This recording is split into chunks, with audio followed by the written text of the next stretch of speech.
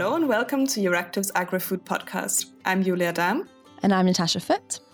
And here's your weekly update on all things agriculture and food in the EU. This week, all things Ukraine and grain, CAP plan approvals, and the sustainable use of pesticides regulation debate. So hello and welcome back after summer. Feels good to be back, no, Julia? Yeah, indeed.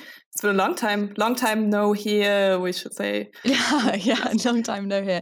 Exactly. Of course, we're not actually fully back because we are missing a key member of our team, Indeed. Gerardo, who is currently enjoying a nice holiday, well-deserved. He's resting up before quite a big end of the year with lots of things going on. So that's quite wise of him, I would say. But it does feel a little bit weird to be alone in the podcast studio, I have to say. It feels a little bit lonely. I'm used to that. I'm always alone, you know. Oh, it's true. I know. Well, next week you'll be here. And that will be nice. Have all three of us back in the studio. We'll be reunited.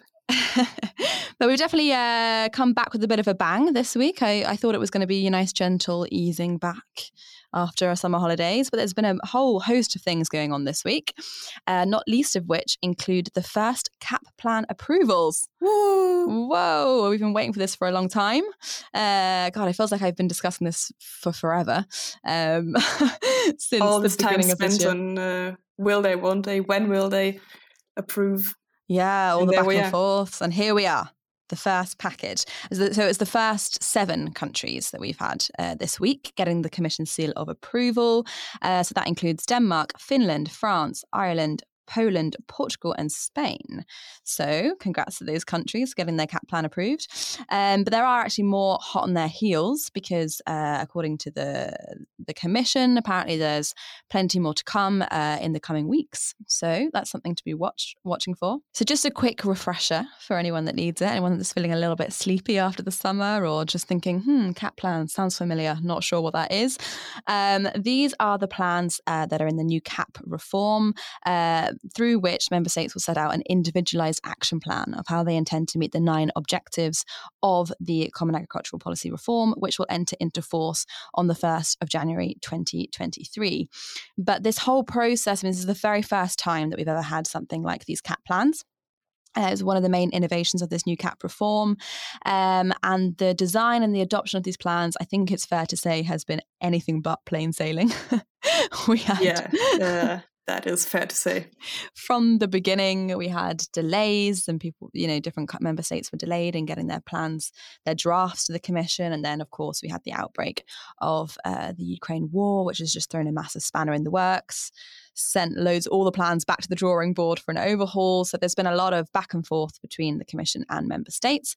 And of course, this whole time, farmers were really stressing that we needed to get these CAP plans approved as quickly as possible because, of course, the farmers need some certainty going forward, what's in store for them for the new year. They need to plan.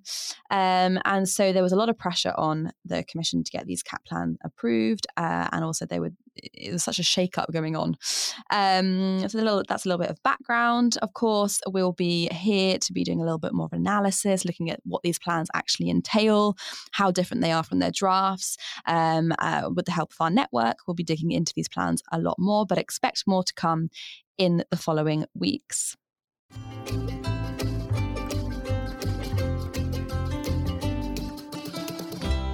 So we've already talked a bit about how it's kind of back to school this week and how we're easing into or not that easing into the workflow again. Yeah, plunging into things again. And indeed, actually, the European Parliament also plunged right back into things again this week with a session that was actually the first session after the break. And the first item in that session was one that was not easy and smooth at all. It was quite the contentious. Quite fiery. Yeah. Yes. I had the impression that MEPs had really rested very well over the summer and come back with fully charged batteries, just ready to in fight mode, all geared up, ready to go. Exactly. So this, of course, this very emotional, very contentious topic is the pesticides, use of pesticides and the reduction of the use of pesticides that the Commission has proposed.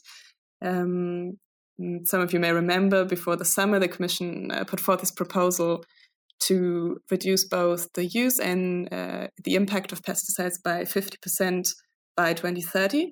And of course, that's caused a lot of stir. And one of the main issues that were kind of raised, one of the main concerns is about food security and food production. What impact is this going to have?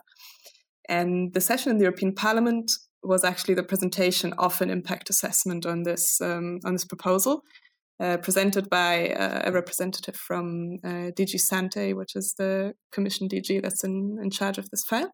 Poor guy. I almost felt sorry for him. Yeah, not an easy task. No. So basically he was coming to the Parliament to explain to MEPs what are going to be the impacts of this proposal when that's basically what everyone's discussing, what are going to be the impacts of this proposal and are they going to be bad or not. And he was met with an avalanche of criticism from MEPs after his presentation. He was completely flooded with criticism. I actually remember this. Oh, I think you're about to say the same thing as I am. I remember this moment where the committee chair, Norbert Lins, after the presentation or after a few comments was saying, yeah, guys, we'd actually planned for like 3 people to speak, but now basically everyone's signaled they want to speak, all the committee, every single member. So it was crazy. Everyone had something to say. And the main point of criticism that was raised by many of the parliamentary groups were basically that this key point, that many people are worried about this impact on food production, was barely raised by the Commission presentation and by this impact report. So the Commission representative gave an overview of the different policy options. A bit obviously he was saying that more ambitious options obviously have higher costs, but he didn't really go into detail about what these costs would be. So many of the MEPs were a bit disappointed that he didn't give further details on what impact this 50% reduction would have on agricultural yields. For example, Committee Chair Norbert Lins said after the presentation that he thought it was very significant that within 10 minutes the Commission representative never mentioned the security of food supply and the future situation of food security. So that was kind of the criticism that MEPs had. But the Commission representative argued that, first of all, this impact assessment was done before the start of the Ukraine war, so no one could have known that there's a completely different situation now in terms of food supply, and that basically food supply has become much more of an issue on the agenda than before. And secondly, he was saying that in any case, and I quote, "we do not have the luxury of not acting." So basically his point was we cannot relax any environmental rules. We have to be ambitious because it's just that urgent to act. That was his line of argument, which was also supported by the Greens, who were one of the only ones who actually supported the presentation and didn't take him apart. The only ones that had a nice word to say about the impact assessment. And actually, Julia has a very nice write-up. I'll just do a little plug for you here. A very nice write-up of this on Euractiv. So be sure to check out that article.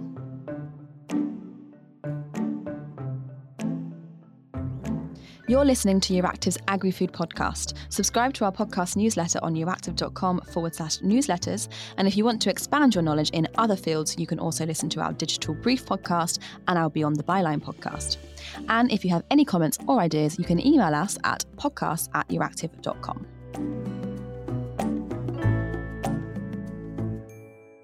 So next up, I'm very happy to welcome back our colleague Jaroslava Bukta to the podcast, and she's going to bring us up to speed after this summer break on what's been happening in Ukraine concerning harvests, concerning wheat shipments, seaports, everything you need to know on what's been going on over the summer. Okay, so what has been happening in Ukrainian agriculture in August? In short, harvesting campaign in Ukraine is almost over, with lower numbers compared to last year, seaports functioning but with a huge dose of uncertainty, and set predictions for a new sowing campaign due to high prices for Ukrainian farmers for logistics, fertilizers, fuel, pesticides, seeds and lack of storage, and of course, ongoing war. So now let's take a closer look at some of the key aspects and numbers. To begin with, Ukraine was almost untouched by the droughts happening in the EU.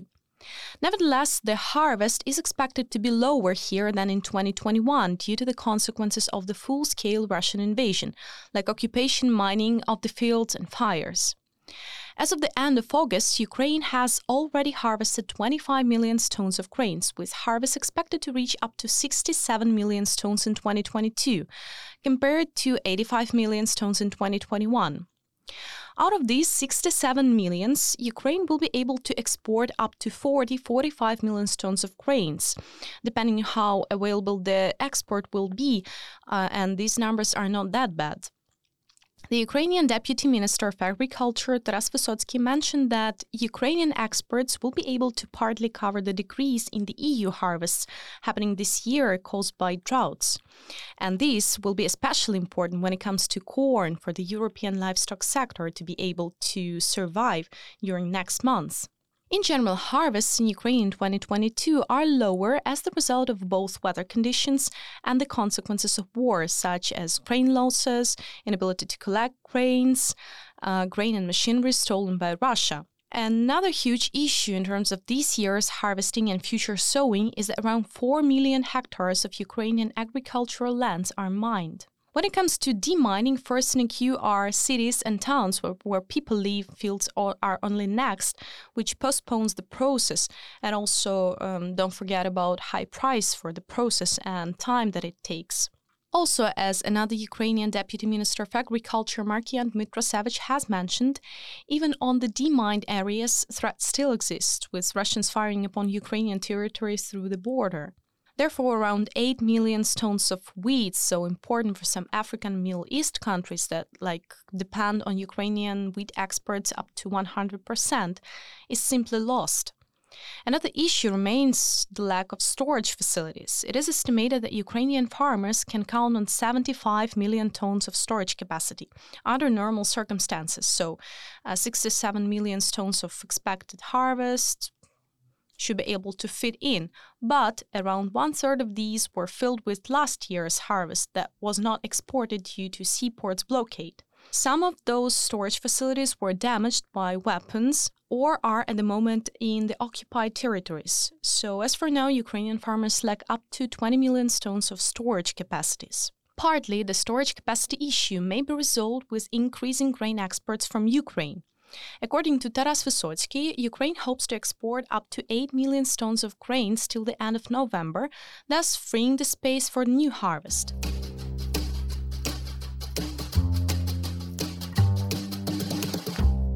The end of July has brought a huge breakthrough in Ukrainian grain exports when the so-called grain deal was signed, unblocking 3 of Ukrainian seaports for exporting agricultural products, Chornomorsk, Odessa, and Pivdenny.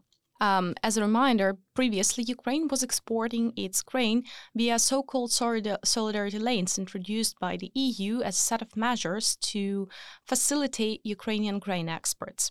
Seaports blockade has almost immediately led to global grain prices decrease, bringing some relief to the market and to Ukrainian farmers as well, because logistics prices have fallen by 15 to 20% according to Vysotsky. This is far from pre-war levels still, but this is something. Seaports exports allowed Ukraine to reach 4.5 million tons of grain, having been exported from the country in August, mainly corn. As a reminder, before war, Ukraine was exporting up to 6 million tons of grain per month. This is a very promising route in terms of increasing exports, which, however, leaves some security questions. Thus, next day after the grain deal was signed, Russia shelled one of the seaports facilities in Ukraine. Another attack happened just recently. A huge part of uncertainty remains when we are talking about security issues here. Nevertheless, according to Taras Vysotsky, more and more companies are willing to send ships to Ukrainian seaports to load them with grain. The insurance issue and willingness to send ships is still a challenge, but we already see that insurance price has decreased in 3 times when you talk about Black Sea ports, but still it's since the 22nd of July, fortunately it's already more than 1 month, but it's safely shipped. And our international partners, first of all, United Nations and Turkey, are the guarantees of this security. So so far we don't see it is a bottleneck, very critical. We see that the number of ships and ships owners willing to come to Black Sea ports is increasing. Finally, when it comes to predictions, most likely the already mentioned issues with security, logistics, storage will remain for Ukraine. Add there are low internal prices for wheat, increased fuel, pesticides and fertilizer prices, and of course war with rockets, mines and physical threat, and the picture for Ukrainian farmers and for Ukraine becomes really gloomy, especially in light of future sowing campaigns. Markian Dmitrosevich says that up to 30 to 60% of Ukrainian arable lands will not be cropped due to challenges faced by the farmers.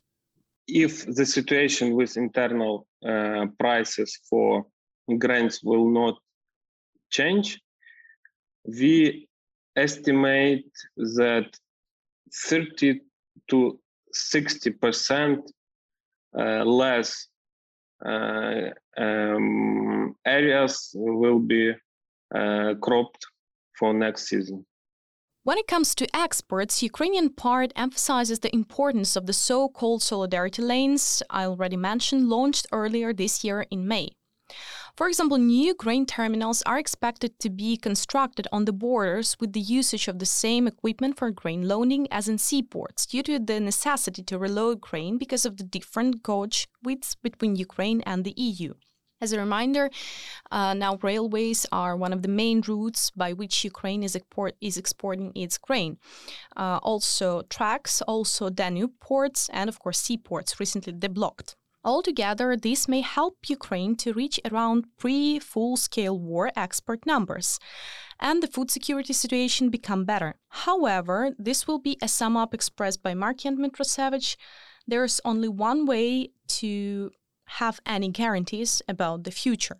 The best way to improve the situation in agriculture in Ukraine that impacts world food security is to defeat Russian army on our territory and to completely deblock our seaports in Ukraine, so we can balance this situation with prices and export capacity in Ukraine.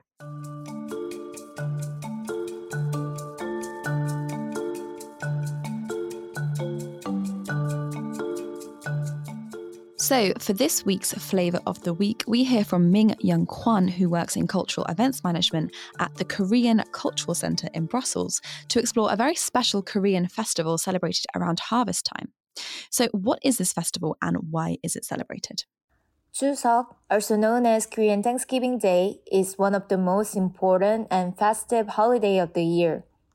Chuseok falls on the nearest full moon to the fall equinox, known as a harvest moon. On this day, families gather to enjoy time together and give thanks to their ancestors for the plentiful harvest. The holiday has deep link to Korea's agricultural past and its custom of ancestor worship. And what would you traditionally do and eat to celebrate Chuseok?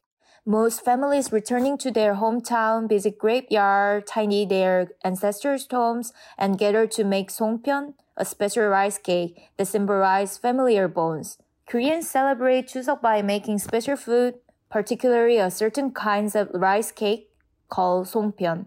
Songpyeon is made with finely ground new rice and filled with sesame seeds, chestnut, red beans, or other similar ingredients. On the eve of Chuseok, family members gather to make songpyeon together, illustrating the importance of family in Korean society.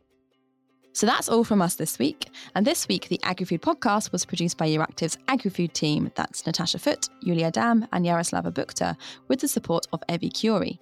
This podcast is also available on all major streaming platforms, including Amazon, Apple, Spotify, and Stitcher. Be sure to subscribe to our AgriFood Brief so you don't miss the latest agriculture news from the EU. I'm Yulia Dam. Thanks for listening and see you next week.